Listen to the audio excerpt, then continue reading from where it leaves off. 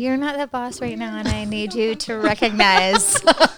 I'm going to need you to recognize. This Dude, egalitarianism's that way. This is complimentary. Preach that word. Welcome to the Cultivate podcast. Together, we're cultivating real conversation, real community, real lives. Join Tammy Brown and Melody Workman of Sandals Church as they discuss real issues and empower women to cultivate truth, live out their faith, and connect with a community of kindness. Hey, everybody. Welcome back to another episode of the Cultivate podcast. I'm sitting here with Melody and also a special guest who I sort of like right now. Yeah, just so you know, he just introduced me as and also. Story of our marriage.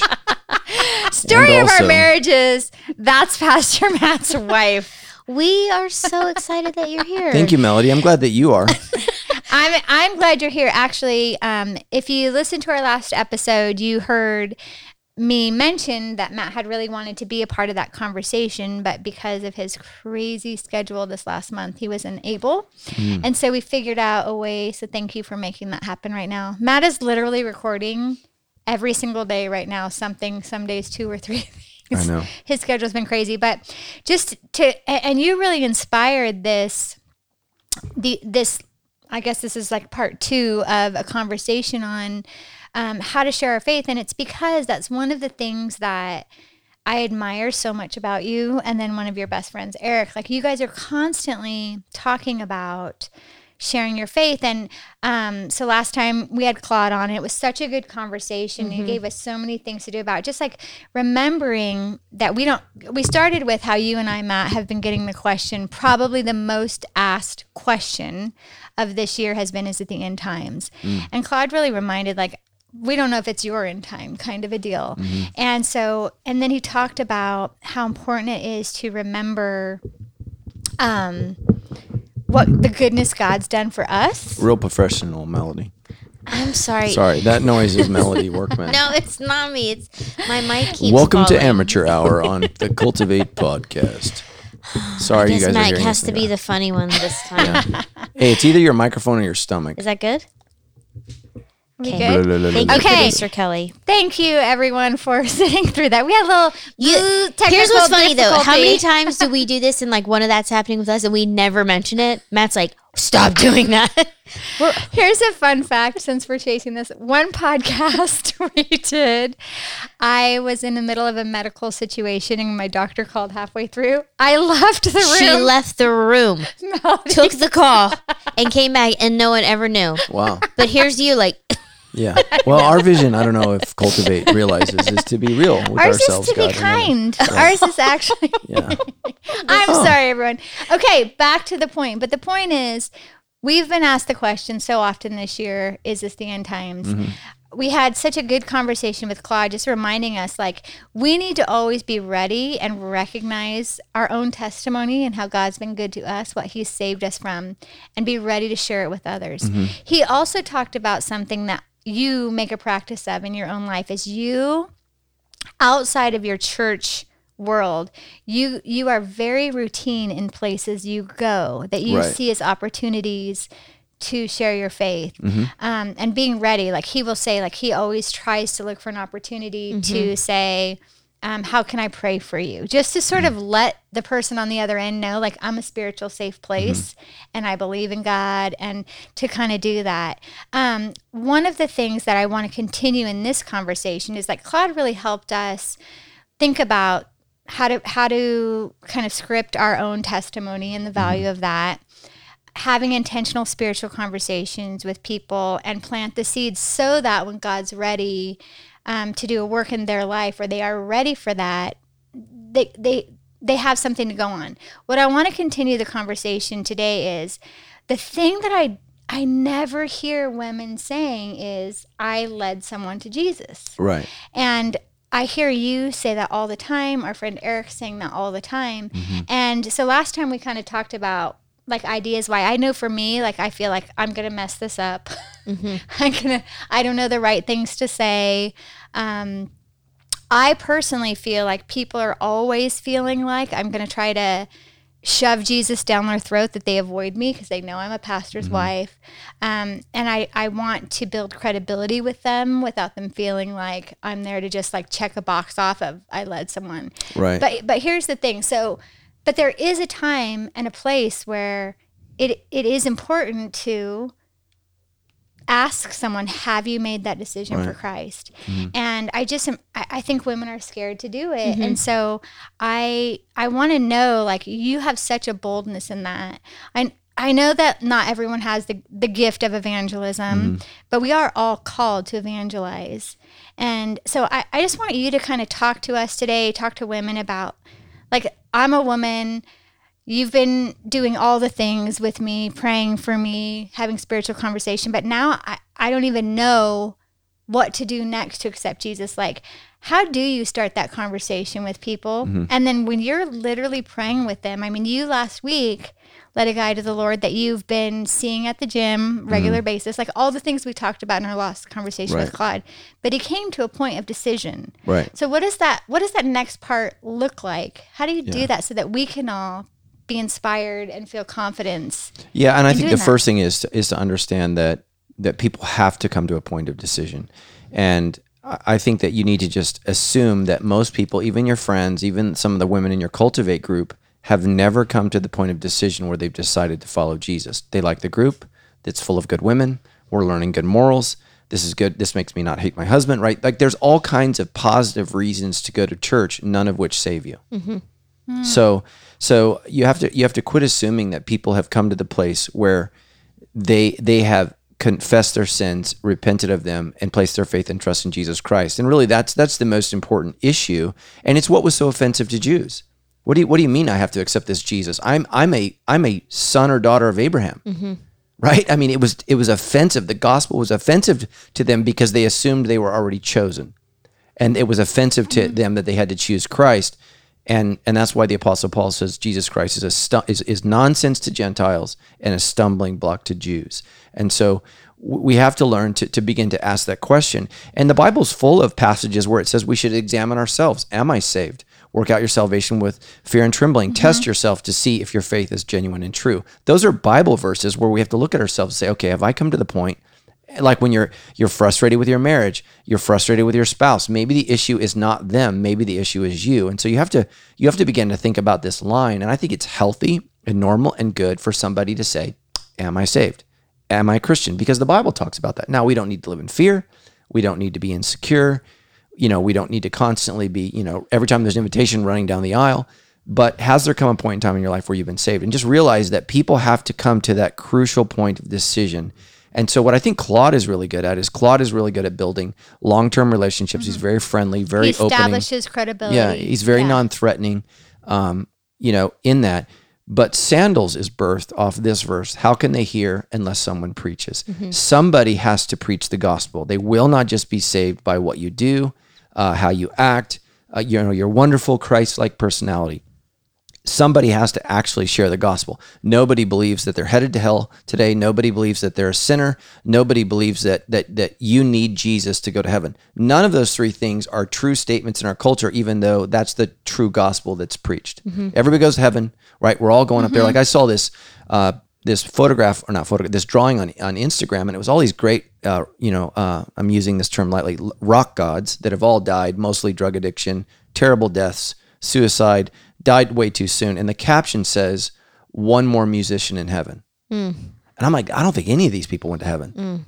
I mean, a lot of them sang about going to hell, right? And sang about that. And so, John Lennon was the first to say, imagine no heaven or hell, right? And that's kind of, our culture's adopted that as this, I think, cultural, spiritual ethic, right? There's really not right, wrong. There's not good, bad. It's like when I lose my mind when I go to yoga with you. Like, it drives me crazy when some 19-year-old's telling me there's no good, there's no bad, there's no right, there's no wrong, and I'm like, false. I'm like, just do the down dog, Matt. Yeah. Okay, like, Jeez. Honestly. Yeah. Okay. I'm sorry you've been driving for 18 months and now you're espousing wisdom. Dude, it drives me crazy, man. Because, I mean, you have to think about, wait till we get into the real war that we're fighting.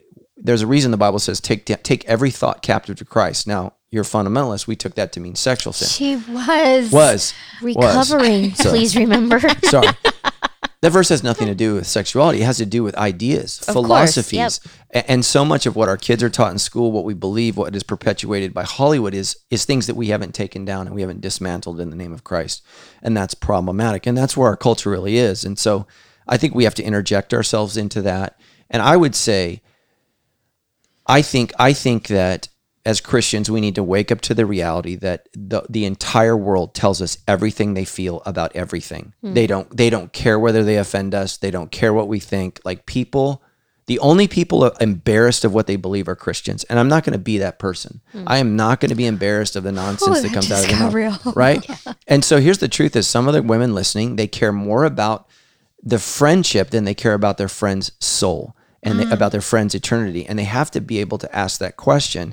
And so part of the reason why, as a woman, you have to take ownership for yourself. I don't have to wait for some man to mansplain this to me. I got to read the gospel. Thank you. Right. I got to read. We do not want to be mansplained ever. I just actually mansplained in that statement to not mansplain, but We're letting that go. yeah, sorry.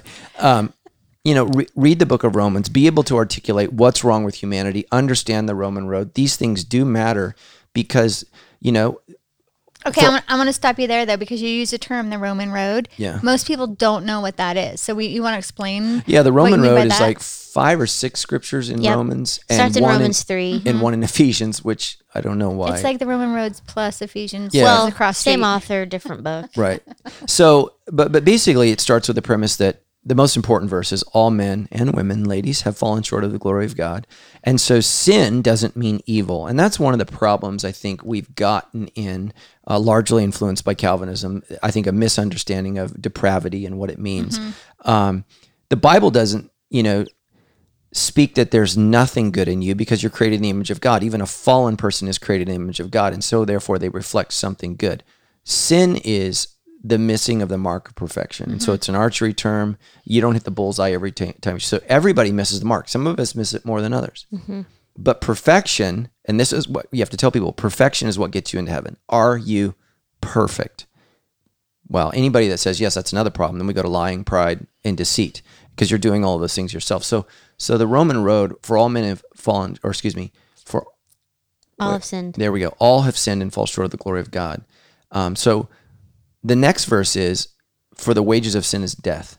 And so what's so sick about what people believe today in our kind of American, somewhat Christian spiritual goop is that everybody's kind of good and everybody's going to get what's coming to them, and that's positive on the day of judgment. The Bible says that the wages of sin is death. And so here's what your imperfect life earns you, not eternal life. And we no longer think of eternal life in terms of, like, Melody has been given her life by God. It was a blessing. She didn't ask for it. God gave it to her. But eternal life is a reward. And so the ancient world believed it was a reward based upon you're a Pharaoh king, you're a rich or righteous person. Jesus clarifies for us that not even the rich can be saved, not even the famous can be saved.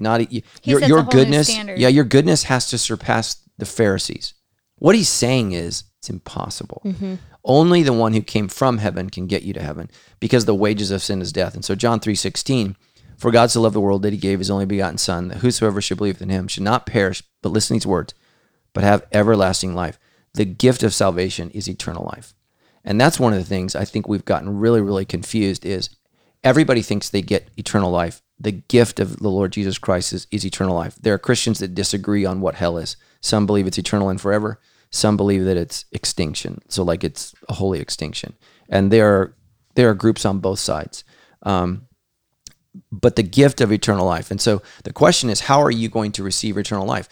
I talked a couple weeks ago about, if people go on a trip, the first thing you do is you decide how you're going to get there. Nobody ever thinks about how they're getting to heaven. Yeah. Like, great. So tell me where it is. You don't know where it is. I don't know where it is. The Bible, the most helpful description in the Bible is up. It's up there. Okay. Well, I don't know if you've looked, but there's a lot up there. Where do we go? Heaven means sky in the Hebrew. Heaven means stars in Hebrew. And heaven means heaven where God lives. It's up there. It's in the heavens. That's why the Apostle Paul says I was caught up in the third heaven. So he went to the heaven where God is. So how do I get there? Well, where I'm going to go, unfortunately, is to hell, because that's what I've earned. I've earned a straightway ticket to hell, not because I'm the worst person I know, not because I'm the most evil person I know, but because I have fallen short of the glory of God. And what my life earns based upon my own merit is eternal death. Here's the good news. Romans 5:9. While we were yet sinners, Christ died for us. See, that's the Roman road. Everybody's a sinner. Sin brings you death. Here's the good news. God loves you so much that he died for you while you were not only a sinner, but you were his enemy. So God saves us through that. And Jesus Christ died for us. So the next verse is, okay, well, so Jesus Christ died for everybody. Everybody's going to heaven. No, that's not what the Bible says. Only those who repent of their sins and believe in the Lord Jesus Christ. Romans 10:9 says, for whoever calls upon the name of the Lord shall be saved. Sandals is named because of Romans 10:9 through 14. For whoever calls upon the name of the Lord shall be saved. But how can they believe in whom they've not heard? How can they believe unless someone preaches? That's why it said, how beautiful are the feet of those that bring good news. Sandals Church, right? That's where our name comes from, that we actually have to share the gospel, and we actually have to lead people to Christ. And that's our part in the process. And it's just a beautiful thing. So everybody's a sinner. Everybody earns death. The good news is while we were sinners, Christ died, right? Because what you earn for sin is death. So that's why Jesus had to die in your place. But the beautiful news, if you call out to God for help, he will save you. And that's the Roman road. And it's super easy. It's super simple. It's very, very quick and articulate. Did I miss one? Well, there's a couple ways to do the Romans road, but that's the journey. Romans 3:23 to Romans 5:8 to Romans 6:23 to Romans 10:9 and 10. Yeah. That's you start with the bad news, right? And it gets to the good news. And that's what I appreciate what you just shared is that's what's missing today when you have this conversation, that the gospel means good news. Well, it can only be good if you understand the bad, right? Otherwise, it's just news. Right. But when you realize this is who I am. I mean, we talked in our podcast with Claude that one of the things I did my junior year of high school was I was a child evangelism fellowship missionary. I did backyard Bible clubs, like 3 a day. It's a lot of work. Yeah. But it was giving kids the gospel. And, the gospel is simple enough for a child to understand. Right. I mean, Jesus made that clear. And so that's why the Romans road became so, because you could get a child to understand that anything that you do, think, or say that's bad is sin. Okay, we're all guilty. That's the bad news. Now, here's the good news, but the gift of God is eternal life, no matter what your sin is. So for a kid, we were teaching him not to steal someone's candy or not to lie to your mom. But it's the same for adults. That we hear all the time about people who've committed heinous crimes in prison. Right. And they're filled with guilt and shame and torment. And then they hear about the gift of God as eternal life, and it's available to even that person. Right. That's the good news. And I think that we do shy away from sharing it because we don't start with telling people the hard, honest truth, which is we're all sinners, even you who do good things. Right. And you let someone go in front of you at Starbucks like I did today. It's not a big deal. You're so like Jesus. Right. And if you don't start there, then it really becomes it's a really hard road to get them to the place where they need Jesus. Well, and that's what I think for me and for situations I see happening is we don't want to offend anybody. Yep. And almost getting caught up of, well, if I offend you, then I'm failing before we can even start because you don't care about what I have to say. But then you never get the opportunity to share it. I think we're so worried about being offending other people, and then that will compromise my credibility to even be able to say hey, this is the deal. So I think that. Well, that's why I think Romans 3:23 is so important, because it includes me in the same conversation as the person I'm talking to sin about.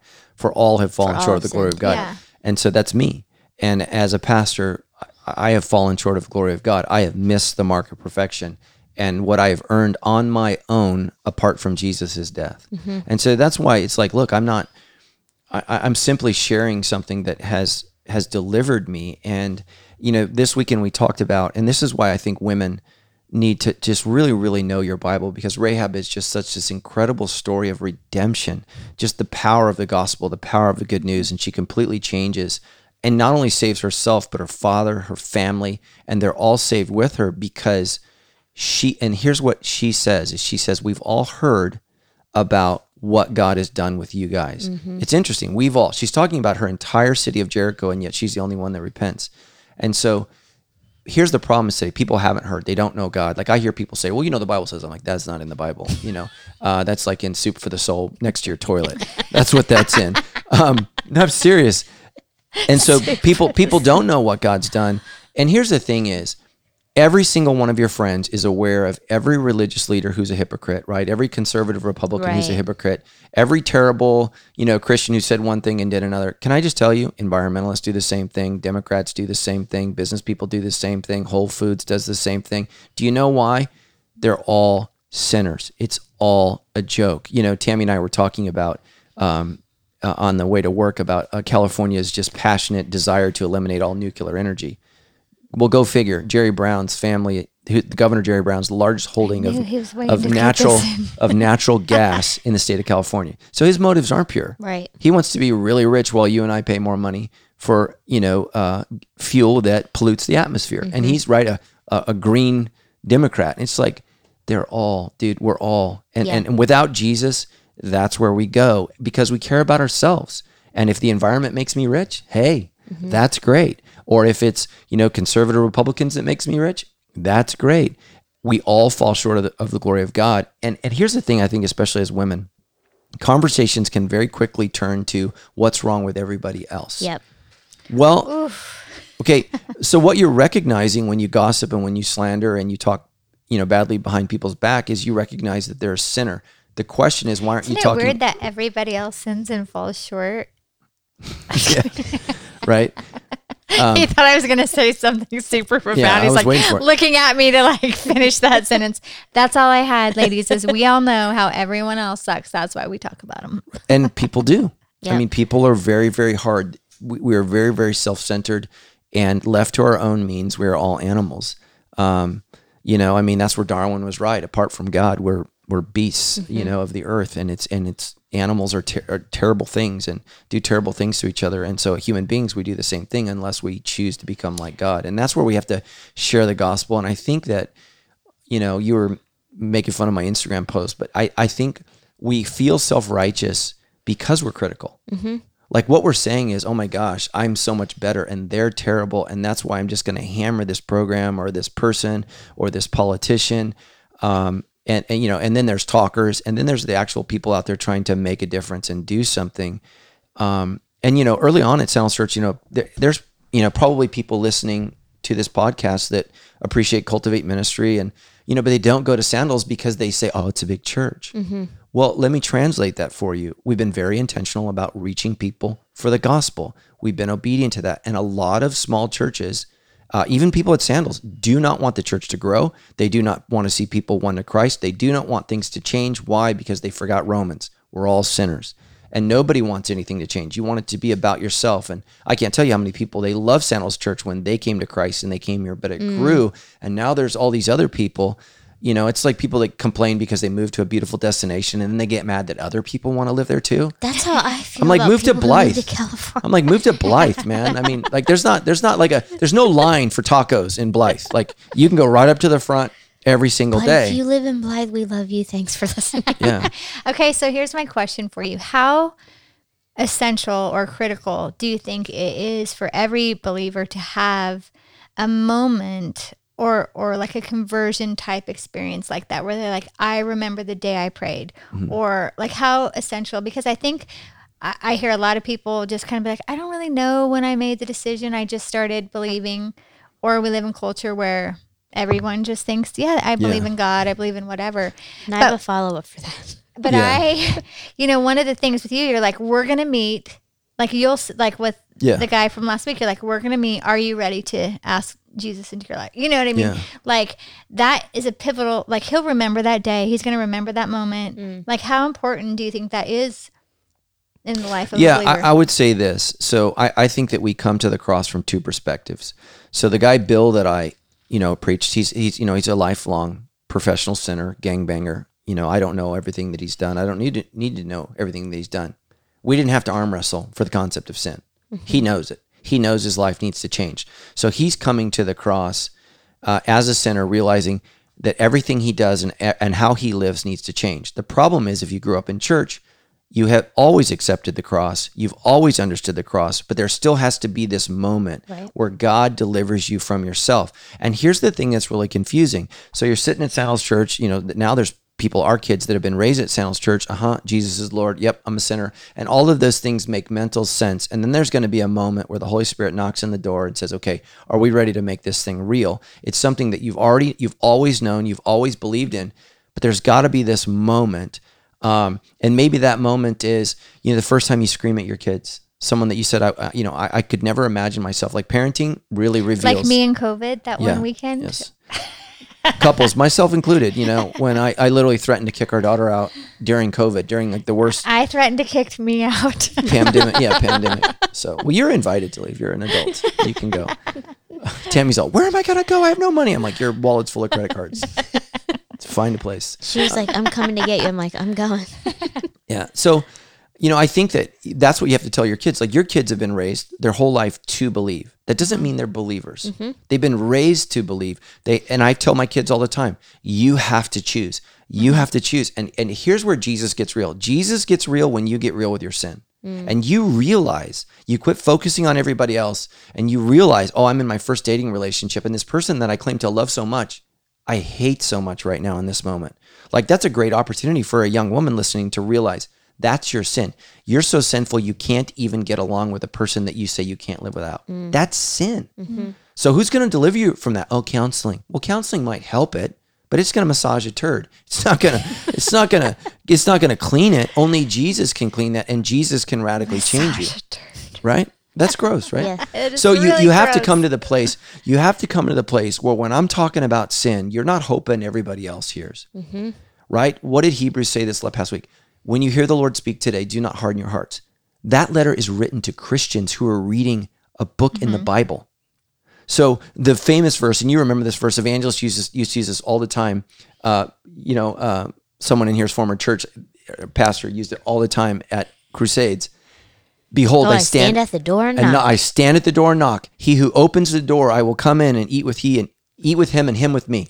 Say it. Right? You need to invite Jesus Christ into your life. Except for that's Jesus, and he's knocking on a church's door. Preach. And he's saying, I know you guys are having a great old time in there. I'd love to be a part of it. Yep. And so some of you, you are having a great old time. You love your community group. You love your church. You want your kids to be raised with good morals. You love the events. But Jesus is saying, I'd love to come in and be the Lord of your life. And you got to remember, even Judas hung out with Jesus. Mm-hmm. I was there. Right? People tell me all the time, I was there the first week in Sandals started. I'm like, that's funny. I don't remember you. And there was only a few of us. Yeah. So I think we would. Yeah. So have you come to the point where literally you've been deeply convicted about your sin? And this doesn't just happen one time, but it can happen multiple times. And I'm not saying you get saved multiple times, but it has to have happened at least one time where you've come to the place where you've seen your own sin and you've said, like Peter says, when Jesus calls him to be a follower, Peter says, depart from me, Lord, for I am a sinful man. Mm-hmm. Before he meets Jesus, he met his sin. And that's where we have to come to. And that's the problem is we have all of these unregenerate, unrepentant Christians running around wanting to change America by getting them to vote Republican. And what we need is... Or Democratic. Well, there's not very many evangelicals working in that direction. The latest stats are like 85%. Mm-hmm. So if you're a 15% Democrat, yay, we're glad you're here. I'm just saying there's both sides that get very passionate about the things that they think matter most. Well, so Republicans want to make us more moral in their minds, and we got to go back to what we had. Liberals want to make us more moral in what they believe is the future. Both are wrong. The way that morality literally comes is through salvation. God has to change the human heart, and those are the ideas that John Locke, our founding fathers, realized. So the Declaration of Independence is we find these truths to be self-evident, that all men are created equal, right, and that these laws are endowed by nature. I just screwed it up. Sorry. I have to go back and read the Declaration. I know right now it's just like going in my mind. So, by our Creator, and basically they can't be taken from. But they got those ideas from God. Mm-hmm. And so it starts with God, and that's where law comes forth. And so I think that's where Republicans do have, a lot of truth on their side is you can't have liberty without morality. Those two things don't exist. If you remove morality from liberty, you get Sodom and Gomorrah. And here's the thing is, nobody wants to live under, conservative Christians, and yet the cities and towns that are all blowing up with real estate are, Colorado Springs, which is the Christian Mecca, Orlando. So these people don't want to go to church, but they want all their neighbors to go to church because those places, right, are better neighborhoods, better schools, because you have to have liberty and morality together. And the problem in our country is we're really divided as to what morality is anymore. We didn't used to be that way, but it used to be divided. So I feel like I'm going off on a tangent. Well, it's just to say that I think the reason we're so passionate about politics is we really, really believe we can make people change. So the left is going to change them more liberal. The right's going to change them more conservative. And if you read your Bible, what you realize is laws never change the human heart. If you read the book of Kings, every politician, one after another, they don't call them politicians, they're called kings. It literally says, and he sinned more than his father and anyone before him. I mean, it's like the new improved evil king, and it just keeps going and keeps going and keeps going. And so that's what happens when you pursue politics without repentance. And we need people to realize that they need to personally repent. And I think that's a tricky thing of the world in general today, aside from leading someone, like here we are talking about sharing our faith. Like last episode, we talked about like most of us aren't ready to share our faith because we haven't articulated for ourselves what God's done for us. Right. I was a sinner, whether that's you were in prison or you just gossip and slander outwardly or in your heart, your hate, there's to wrestle with that. But we live in a cultural climate right now where it's like, almost trying to say there is no sin. Like that's just how I was made. Yeah. That's just how I am. That's just how, you know what I mean? And so even convincing people or getting them to be convinced that they need a savior. Yeah. Here's what people want. They want to not go to hell because everyone's heard about hell, but they don't. Well, and that's why I don't think we share the gospel anymore because nobody's going to hell. Yeah. So that's happened. Well, right and what's made that harder is that there are now Christian bloggers, authors who are writing. I just saw one yesterday, why I don't believe in hell. Yeah. And I think that's part of the struggle too, is on both sides, prominent Christians make sharing the gospel really hard. Right. Because you've got the one strand, it's like they're so judgmental. The church is so judgmental, yada, yada. And on the other hand, we have so many Christians who've just changed their mind. I used to believe this, and I had a whole following of people who follow, but I changed my mind, and now I believe this. And so now it's like, why should I listen to you? Why should I trust you? Right. You've lost credibility. And I think that is something that's a foundation of Cultivate that Tammy has always said. Kindness is what gives us our credibility. And I think for women listening, I don't want there to be a separation that you can't share the good news with kindness, because it's the kindness of God that leads us to repentance, is what Ephesians says. Yeah. So it does give us our credibility. And I think there's another part of this too. The Romans Road was something I learned early on, like I had to take Bible quizzes. And really it's just a tool. That was the point I wanted to make of that. Yep. Is like, it's just so you're not thinking like, oh my gosh, I have no idea. It's like, it is you can laid memorize out. it. It's 5 verses that you could memorize and walk people through. But I also love Jesus giving the gospel to Nicodemus in John 3. Like, I'm like, well, how did he do it? Like, let's, and he was a super smart Pharisee. He knew the law. He knew, and like, he was like confounded by like what Jesus was saying. And so when you get to John 3:16, it's like the culmination of the gospel. And so many people from all different walks of life have a reference in America, at least for John 3:16. And so sharing that verse, for God so loved the world, I've even said to women, put your name in there. Yeah. For God so loved Becky, for God so loved Melody, that he gave. And then to go to John 3:17. And I think that this is where we do gain credibility when we share the next verse, which is, for the Son of Man did not come into the world to condemn the world, but that the world through him might be saved. And I love being able to share the good news that it's God's heart for everyone to accept the gift of salvation. Yeah. Amen. That there's no discrimination, that there's no you're out and you're in. It's for the world. That's good news for everybody right now. Right. Because we're so polarized. We're so divided. We're so you're in, you're not, you're cool, you're not. That the gospel is the one thing that says, in God's eyes, he wants you, he wants me, he wants you. And that never stops being good news. Yeah. Here's what I would say, for everybody that's listening that's afraid to share your faith. You know, Tammy and we both battle anxiety, and I'm not a big fan of medication. I know some of that you need to be on it, and that's fine. I'm super sensitive, and so, you know, I got on the American Psychological board, and I was looking for organic treatments for anxiety, and 2009 has just been a tough year for me personally with anxiety. 2020, sorry. I'm like, I don't even know what year it is. 2009 was Whatever probably you're also taking, tough. could but- you give it to me? Yeah, okay, but listen, right, what you just asked. So I start taking this and stuff, and so here's the thing that drives me crazy. A bunch of women are going to listen to this podcast, and all they're going to want to know is, what is Matt taking? And here's the thing is, they know me, they trust me, and they believe me, and I found something that's helped. That's all the gospel is. That's it. I was really struggling. I was really hurting. This guy, Jesus, you know, he changed me and saved me. The first question everybody asks me when I tell them about what I'm taking is, how much does it cost? So if you want Jesus, the question is, how much does it cost? Right? Well, it cost him everything. Yeah. It costs you repentance and faith and really loyalty. So you repent of your sins, you believe in him, and then you're loyal to what he teaches, kindness, how to live. And then when you practice these things, not only does he save your soul for eternity, but he's going to save it on earth.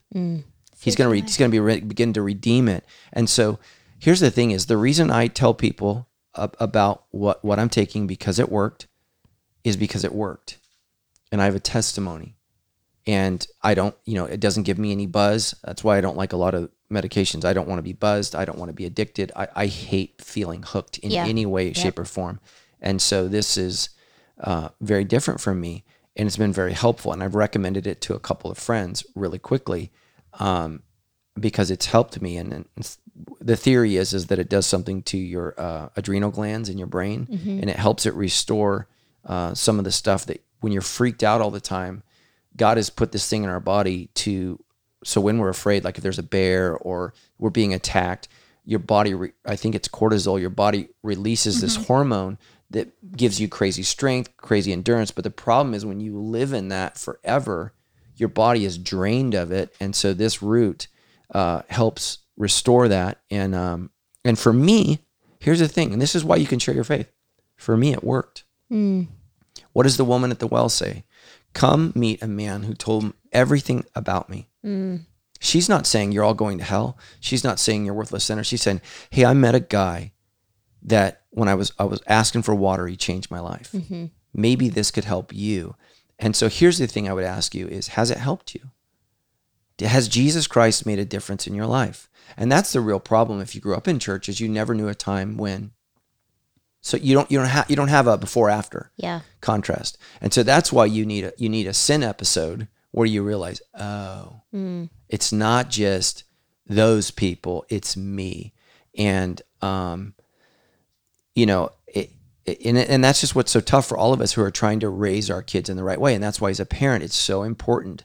What I try to draw my kids back to, this is sin. This is what it does. This is why you lied. This is why you're trying to cover it up. This is why it's going to be so hard to break this. And I try to tell them that all the time. And this is, by the way, is what Jesus came to save you from. Yeah. Because this is destructive and this is hurtful. You know, when your daughters are, you know, devastated, or your child because of gossip and slander, instead of talking about how bad the kids are, talk about how bad sin is, and then talk about the remedy for that is Jesus. The remedy is not changing schools, hating girls or guys or teenagers or whatever, because that's humanity. That's good. I mean, what are Democrats and Republicans? They're still junior hires talking badly about each other. That's what they do, right? The other side's terrible. It's like, well, you're all kind of stink, you know? Right, and then that's me talking bad about them because I'm so self-righteous. But really trying to help your kids theologically understand, you know, why are girls so cruel? And then why do they become women that are so cruel? Right. Well, it's not because they're women. It's because they're sinners. And so, you know, sin manifests itself differently in women, typically different ways than men. How do we deal with that? Men respond to sin in different ways than women. Not all the time. You know, we're all capable of wowing each other with our sinful deeds and acts. But you've got to draw it back to a biblical narrative. And that's where I want to come back to. Take every thought captive, because you have to teach your children how to think. Why is the world so fascinated with 200 genders or whatever the LGBTQ is up to? Well, because 2 means God's right. So we got to run as far away from that as we possibly can. We got to get into the thousands because we can't agree with science. We can't agree with biology. So we have to create all of this out there. And again, there's a battle for your soul. And the way that Satan works is he's trying to tell you who you are, right? You're only a woman if you're as pretty as you want to be, as skinny as you want to be, as wealthy as you want to be. Now, okay, if those 3 things didn't work, well, maybe it's your sexuality. Maybe you got your gender wrong, right? So we're gonna work all around this radical change without dealing with the real problem. I mean, imagine if you had terminal lung cancer and the doctors were like, "We need a makeover." Like, let's do a makeover. You know what you need, girl? You need to go to Vegas with your girlfriends. And we're going to talk about all these things that don't actually deal with the core problem. And that's what's so scary about medicine is even doctors now can't be honest with you about stuff because there are lifestyles that are very unhealthy for human beings, and they're not allowed to tell you that. And it's sad. It's tragic, and so we have to learn to take every thought captive and say, look, there's a reason God cares about your sexuality because he says in Romans 1, if you go down this path, what it leads to is a depraved mind. Look at our culture. Yep. Look at our culture. I was telling Tammy this morning, I was reading an article about this just absolutely beautiful woman. And not that makes her any more valuable, but she's like a sports model, married one of the guys from Baywatch. She's now homeless in LA and they're videoing her eating out of a trash can. Oh my gosh. Well, she was struggling with some mental health issues and she chose meth instead of the Messiah, right? And so here we are. Now she doesn't want help. She wants to eat the food you throw away at McDonald's. This woman is filthy. And you just think, oh my gosh, she had it all and it's all gone. Because when you choose the wrong solution, it can be worse. It can be worse. And so we have to point people to Jesus. And that's why I would just encourage you, if you're listening, if you can't articulate what Jesus has done for you, you need to ask, what has Jesus done for me? Yeah. And then I would get on my knees and say, God, I'm a sinner and I've never thought about this. And I right now, I repent of my sins and I turn to you and you are the Savior, right? And so the formula in Luke Acts, which is the one that I like to teach, is repent and believe, right? And then baptism is really coming out and saying, I'm a follower of Jesus. It's like a wedding ceremony. It doesn't mean you love God. It means you're telling all of your friends and family you love God. And so that's what it is. So when I led Bill to Christ, I said, the next step is baptism. Because he said, well, I want to be baptized. I said, hold on. What matters is repentance and faith. Baptism is simply, you saying to your friends and family. And I think this guy will turn into an evangelist because he's trying to help these young guys that are turning to the gangs. Yeah. And he knows it doesn't work. He knows what it does. And I said, look, man, I'm hoping that you'll lead these young men, because so much of men, ladies, what your husband is looking for is he wants to be a man. He wants to be with other men that say you're a man, right? Because men are fragile, and that's why we need fathers and we need men in our lives that say you are masculine. And that's why these guys, it's not enough to ride a motorcycle. That's not hardcore enough. I need to have tattoos on me that say I'm a man, and we need that, and we need to be affirmed by that. Just like women, you're beautiful, you're amazing, you're lovely, you're incredible. You need to be encouraged in the same ways. You are a woman, and that's awesome. And so I think that only Jesus ultimately can do that because he's the one who made you a woman. Mm-hmm. He's the one who made me a man. He's the one who died for you. He's the one who died for me.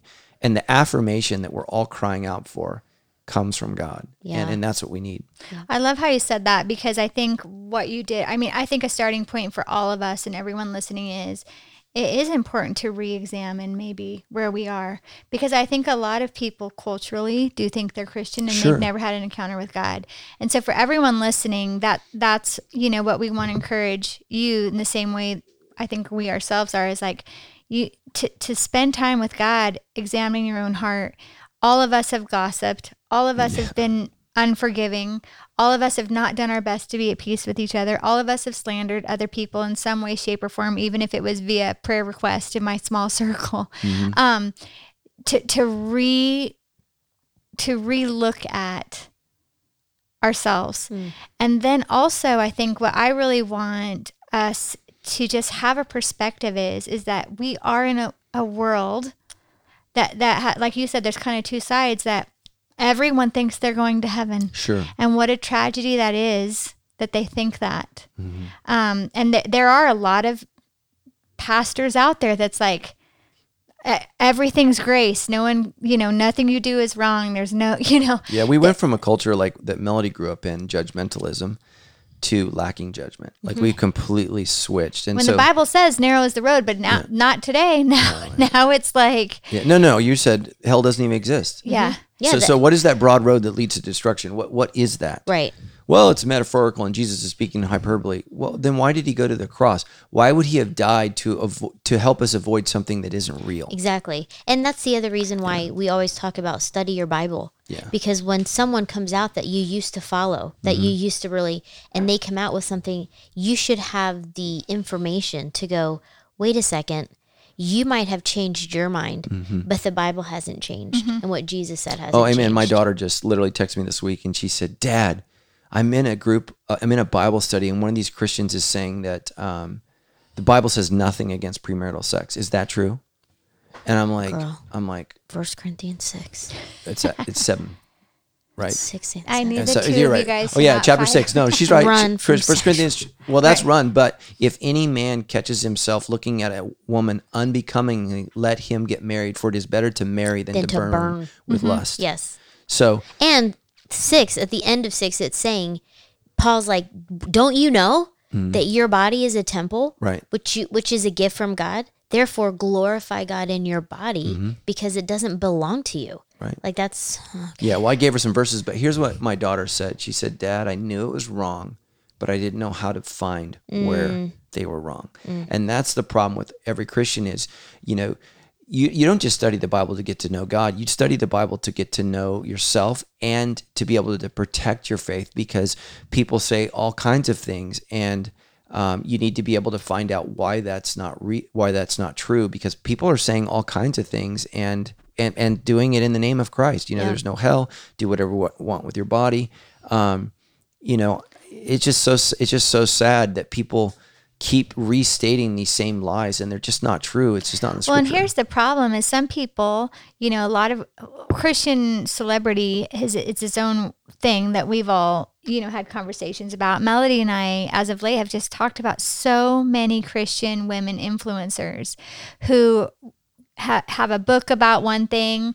Well, then something in their personal life might challenge that. So it's like, oh, well, I believed this, but now I don't because it didn't work out for me. It would have meant they had to stand their ground and Yeah. they couldn't. But here's the problem. So many women follow that person and they don't know. And so they're like, oh, okay. I mean, there's such a burden in that way on women who are leading, because people they're following you. Yep. And that's such an important thing. I think you and I, Matt, talk about that all the time. The way we live matters, because there are people who are trusting us to lead them spiritually. And if you and I are like, you know what, I don't really feel like that anymore because it's uncomfortable, or it means we have to say no to ourselves, What that or means. lose friends, or, so here's the thing though, is like we want women to re-examine their own hearts, get right before God. Think of what that good news is. Like you're saying, like, how did it help you? You had a problem. How did it help you? How has the cross changed your life? How has it made it better? What is the good news? And let me just say this. I think personality is something that we also have to address for some people, because you and I have different personalities and we have different Yes, we giftedness, do. right? It's easier for me to articulate and what I believe about Christ, and it's not. I don't think it's a knowledge issue. You and I've talked about this. I think it's a personality issue. I'm just a more confident person by nature, which is not always good. Right? Amen from the said 8 that. corner, right?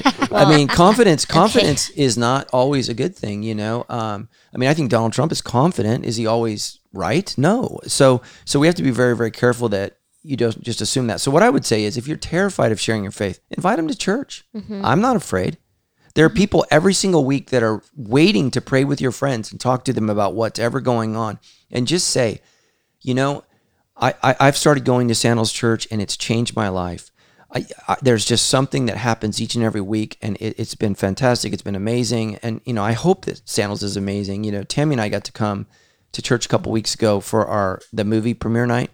And I just cried through The worship, Rogo the Rogo documentary. night. I just Yeah. cried through worship because I haven't been able to sit in worship for months and months and months. And there's just something unique about church that changes lives. I remember when I was in the military and I was so far from God. Think about this. This is 1991, I think.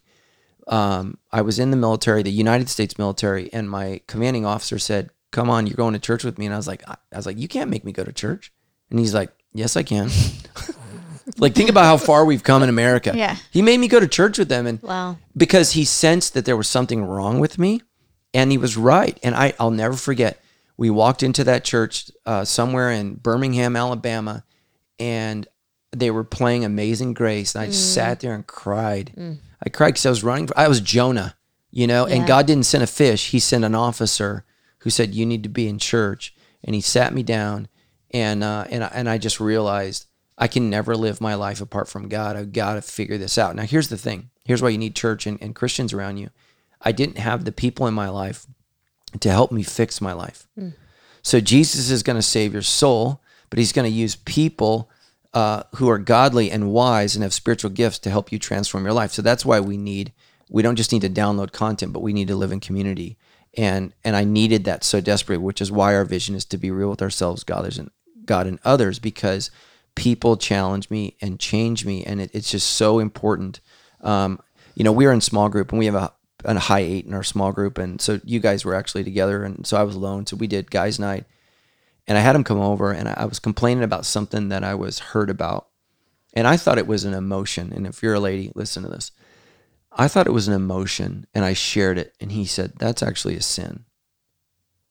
And he shared why. And I realized that what I was parading as emotion was really just my discontent with God and my frustration and my need for I don't know what you would call it. I needed self-righteous. Like I needed him to affirm my self-righteousness. And actually what he said was, "That's actually sin in you and has nothing to do with that person, it has to do with you." And I honestly couldn't get there on my own. Well, and So he helped me. I think if we're real with ourselves as women, that is a real thing we do, is we parade sin as emotion. Like, Yeah. here's my experience. I need to share this all the time. I think men do it too. It just comes out in anger. Yeah. Oh, probably. Right? I mean, Ours anger comes out is as a prayer request. Yeah. But that's the thing is, like, I want the women listening to examine yourself, figure out what the good news is. Maybe ask yourself why you don't share it. What is going on there? Is it fear? Then you need to be praying for courage and opportunity. And that's the thing is, I think, like this drill sergeant was looking at you going, "He's not okay." All of us have women in our lives that we know are hurting. Like this whole season of Cultivate has been on the battles. Like, we've known women who they're hurting across the board, whether it's divorce, losing a job, stress of their future, losing a child, not able to have a child, having kids that are making you bonkers. I mean, women are hurting so much. And so who are the women in your life that you dance around the issue? That we could maybe have the boldness and the courage to say, like, I know that you're open to the idea of God, or but like, have you ever made that decision? Right. That's the jump I think women have a hard time making. And so I think that's the thing that I see you do all the time is you just flat out will say, "Are you ready? Have you prayed to receive Christ?" Right. And I want that to be a thing that women are doing more often. And I think you probably will do it more than me. Like, Matt is such a person where if he hasn't prayed with someone to receive Christ, after a while he gets like agitated. Yeah. It's just a part of his personal obedience. And let me say this. I mean, we've talked a lot about salvation, but I also believe in accountability. So we're going to stand before the judgment throne of Christ. I don't believe we're going to be judged whether we go to heaven or hell. I think that's settled on the cross. But how we spend eternity and the rewards that are dispensed, and God's going to judge the fruit of his servants. So the parable of the talents, all of these people. And I want to present my king. The Bible says, who emptied himself of everything. He took on the form of a slave. He became a human being, and he suffered and died on a cross for my sins. I'm the guy that doesn't like to show up to the party without a gift. Like, if you've done something for me, I want to bring something. I want to have something. I love sitting in a church that I've given to. I love being a part of a community that I'm supporting. I'm not a guy that likes to live off of the work of others. You know, years ago when we built our first building, I think this series was called 724 or 24/7 or 24/7. 24/7. I Oh, preached 242. No, there's another one. Different So one?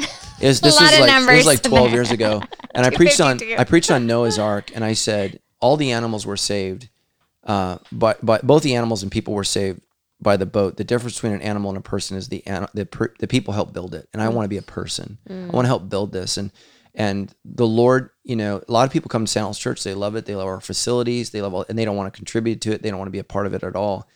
And I mean, one day you're going to stand before God, and you know, He's not going to want to hear about the house you built for yourself.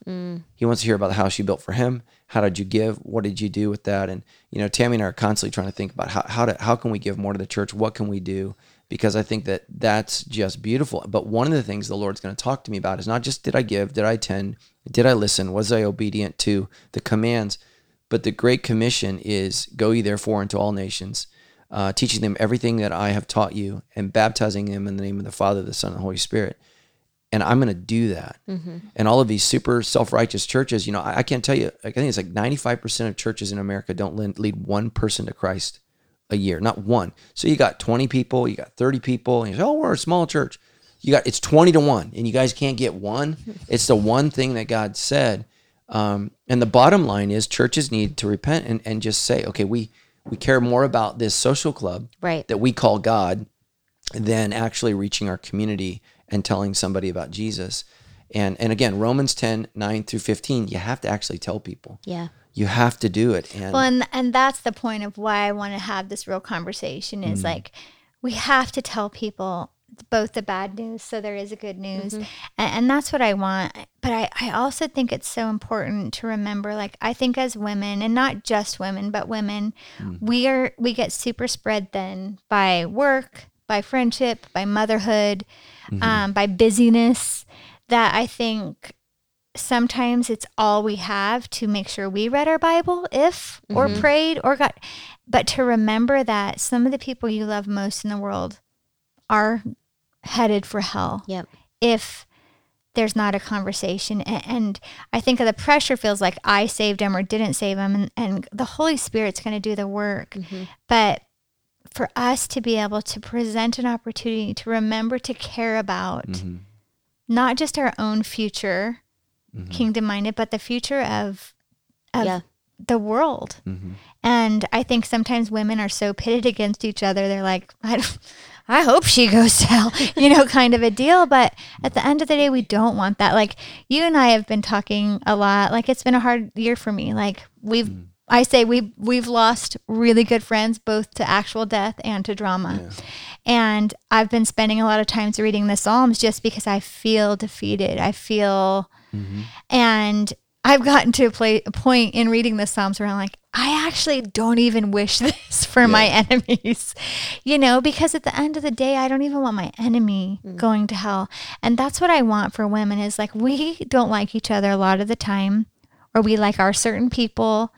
But if you wrong us, you've wronged us forever. And the whole vision of Cultivate is to create a new kind of community among women where mean-spiritedness is not the normal, because we're looking out for ourselves or protecting ourselves or trying to fit in ourselves. But I want us to get to the place where we care even about the salvation and eternity of the women who aren't our best friend or might have wronged us.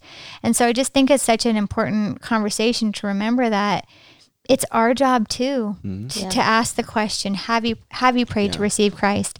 And I want to encourage, like, you know, you and Melody have both talked about, like, read the book of Romans, figure out for yourself the way that you can articulate it, write it down in a journal, like practice on yourself. Like, if I was in an opportunity where someone was asking me, I mean, I think most of us panic. And I think if we wait till the moment, we're going to panic. But if we can put some thought into this ahead of time of, man, if I have the opportunity, I'm ready. And so I want this conversation that we've had with both you and Claude to really help us be ready for the opportunity. But it takes more than just being ready. It does take us to think about the people in your life, your children, your unchurched family members, your coworkers, the people in your life who you know aren't a Christian.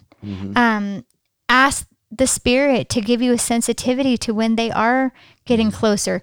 Like Claude said, ask them to pray for them. That see the kind of door that opens, because when they're fine, they're fine. But when they're not fine, when they're either confronted with their own sin or tragedy or loss or something, the people that put that out there of like, I'll pray for you, those are the people that are going to come to mind when they feel like they need something bigger than themselves to save them.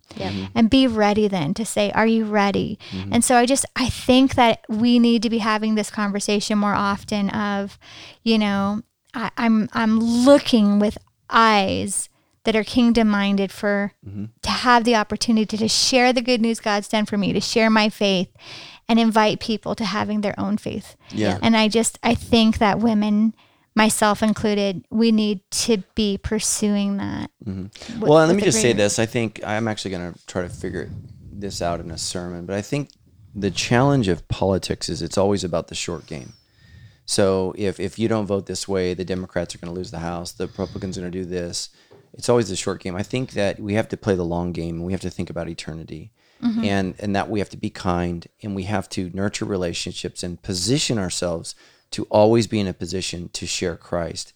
And so, you know, like I have a cousin that is not a believer, and I think he's an atheist. We don't have the relationship to discuss spiritual things. When I first became a Christian, I was overly zealous, and I was a hammer when I needed to be a friend. And I'm deeply sorry for that. But a couple years ago, I preached on Nicodemus, and when he said when he got saved, he repaid anyone who he'd stolen against. Well, when I was a kid, I stole my cousin's action figure. I stole it from his house. He had a mom and a dad that both worked. We were poor. He had a lot. I took it. I felt terrible about it. Never forgotten it. And I actually went back and I calculated what it cost. I multiplied it times the year I'd had it plus interest, and I sent him a check. It was for several $100s. And my cousin's a struggling actor in Hollywood, and he gets this check from his cousin, and I said, please forgive me. And oh, by the way, I gave him the action figure back. I said, I'm so sorry for this. And he's like, do whatever you got to do, bro. You know, but he cashed the check. So, you know, but what that symbolizes to him is this is real in your life. This is something that you're serious about. And so he'll ask me about meditation. He knows that I struggle with anxiety. He'll talk to me about those things. And so we have conversations about fasting. We have conversations about meditation. And my hope at the end of the day is not that he will become like me. And I think that's what the world does. My hope is that he'll meet Jesus and be changed like I have been changed. And that's what I want for him. And so the way you do that is constantly positioning yourself. So when you're at Thanksgiving dinner, you're interacting with your brother or sister-in-law. You know, you're talking to your friend who smokes weed and has sex with whoever they want to. You know, your sister who's gay or your brother who's a homosexual. You got to play the long game and say, how do I best position myself so that when they're ready, I can share the gospel. So that's not me and my gay friend arguing about Adam and Eve versus Adam and Steve. That's not beneficial for anybody. What it does is it entrenches everybody. And it just says, maybe you say something like this: I believe there's more to life than sex. Because Epicureanism, which is a philosophy that Christianity defeated, the Roman philosophy, that's why it's called a Roman orgy, right? Is that eat all you want, have sex with whoever you want, and life's great. And yet Romans turned in droves to Christianity because that life is hollow. It's absolutely hollow, and it doesn't work. And so, you know, just try to position yourself till when that person's tender, ready, and God knows what has to happen in their life, but God will do a lot of things to move somebody to the place where they're ready, so that you can then be the person where that they call, hey, you know, you weren't a jerk, you weren't terrible, you weren't awful. Years ago, Tammy and I went to a wedding, and they partnered me up with two lesbians. Remember that? And I knew what the family was doing. They're like hoping I'm going to get these people saved. And you know, these two women, their spiked hair, they did not want anything to do with me. And Tammy, tell them what happened at the end of the day. I don't remember. We were best friends. Oh yeah. I thought you meant something more significant. No. Like that happens to every wedding Matt and I go at. Like we're always sat I don't always with. get stuck with lesbians. No, not lesbians. But we're always paired with like the Uncle Joe who doesn't know the Lord. But in this particular one, it was. And by the end of the night, we were having the best time together, which was clearly not what they had expected at the beginning of the night. You know, a male chauvinist, gay hating fundamentalist. I was a person who loved Jesus. And why? Because I got smacked in the face by God and he changed my life. And I was pretty messed up sexually when I met the Lord. And so I think that we all need that, and we all need that special kind of grace. And my hope is, you know, who knows, maybe they, you know, it's been 15 years, maybe they get divorced. Mm-hmm. And one of them says, what was that pastor's name that we met? And then they Google me or they YouTube me and they start watching and they start listening. But because I wasn't an a-hole. Right. Because you were kind. And here's what I love about that. My husband's dad was an atheist for years. And I even remember when Adam was little and was saved, he asked his dad, if I became a pastor, would you go to my church? And his dad said no, because he didn't believe in God. And he was married, and Adam's mom was a devout follower of Jesus, brought him and his brother and sister to church, hosted Bible study at her house, read her Bible, and prayed year after year, regardless of his animosity to it. And then he finds himself on the surgeon's table to have open heart surgery. And all of a sudden he's confronted. He was a self-sufficient man, would never ask to borrow. And all of a sudden he's faced with his own mortality. And who does he turn to?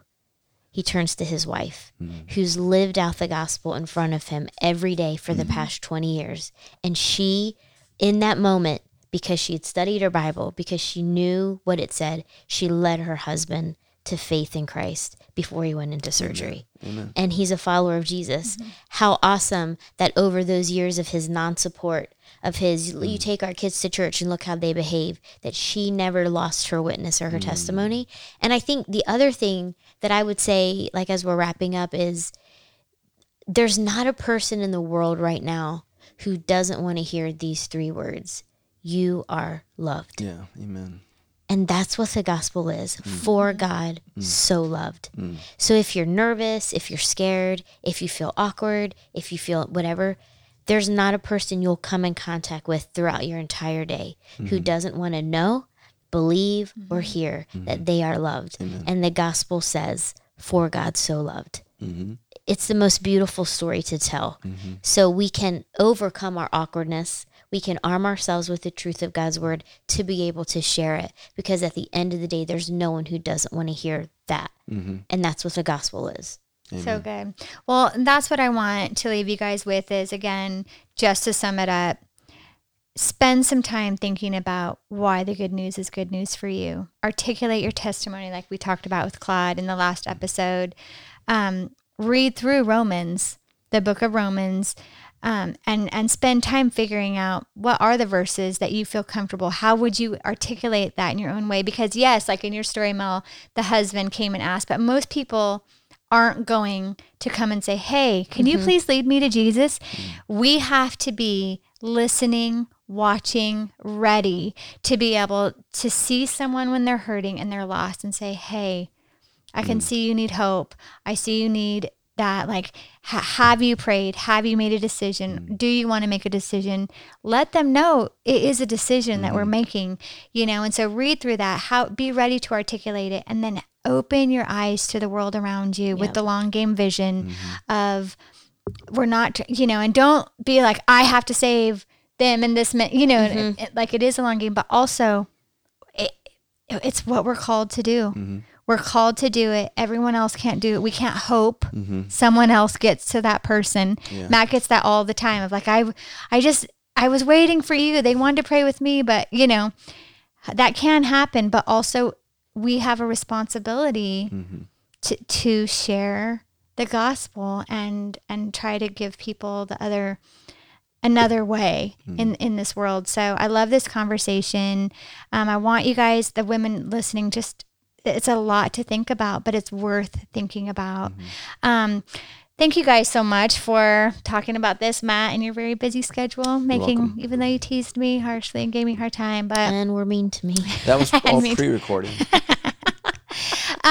Before we go, I do want to remind you guys of this, that whether you did the Cultivate season with us or not, we do have something coming up on November 20th. Am I right about that? The 20th? We did it last year. We tried to do it in March, literally the week of COVID that we shut down.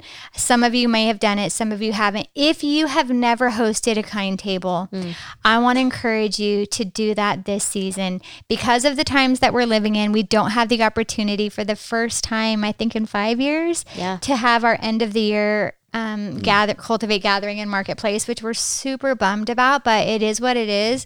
But here's the thing, just because that can't happen doesn't mean a good thing can't happen. And so in lieu of that, we are asking you guys to gather your few friends. Obviously, we don't want you gathering people that are sick or gathering a ton of people. Our assumption is that you guys are going to be big girls about that, be safe about that. But, gather a few friends, a coworker, and just have them over. We're going to have a conversation, host our own kind table, walk you through it, of a way to just talk about the goodness of God, even in a year like we've had this year, to love one another, to encourage one another, that as we're all trying to do this thing of our faith, that we're not alone. We have the community. So November 20th is our kind table. All the details for it are going to be on Instagram or Facebook, I think. We'll have all the details for how to register. And once you register, we give you everything you need to make this possible. So what I'm asking is, usually at a gathering, we have 1,500 to 2,000 women show up. We're asking that you guys take the time and the night that you would have shown up here at the campus, where we would have worshiped together, we would have heard God's word, and we would have loved on each other well, to do that in your home. Because even though the year's been weird, like, we can still love one another well, and show kindness. And this is the night to do that. So if you're nervous about it, we're here for you. We'll help you out. But we're asking each and every woman to think about the women who could really use some kindness to wrap up this year. Become a host of a kind table, and just kind of wrap this year up in a good way, as opposed to maybe how it's been. And there's no better way to invite someone to church than to have them in your home. Have them experience kindness, that you're not super weird, and then you can say, hey, come with me to Sandals Church. And we're going to do some really awesome things toward the end of the year. Great messages and services that people are going to give people hope in a year that's felt really hopeless. So that's a great opportunity to have like a first step before you invite them to church, because church world feels weird to people. But if they show up at your house, you're a friend of them. Don't be weird. They're like, don't be weird. Some people can't help it. It really will. It makes a difference. I hosted the kind table last year, and I intentionally brought together a group of women who none of them knew one another. But I wanted to connect them. Mel and I were there actually together. We knew one another. But the goal was for these women of this particular age and demographic to sort of connect, because none of them were connected. And here we are a year later, and they're some of each other's closest friends. It can happen. It can work. And so it's such a special time. It's such a fun time to do it. So we did an episode about this time last year. I don't know. We did an episode on kind tables, so scroll through however you listen today and figure out that, and we can post that actually on our Instagram and Facebook to refer you back to that episode, where it kind of details out the point, the time, the way to set it up, all of that kind of thing. But that's coming up November 20th.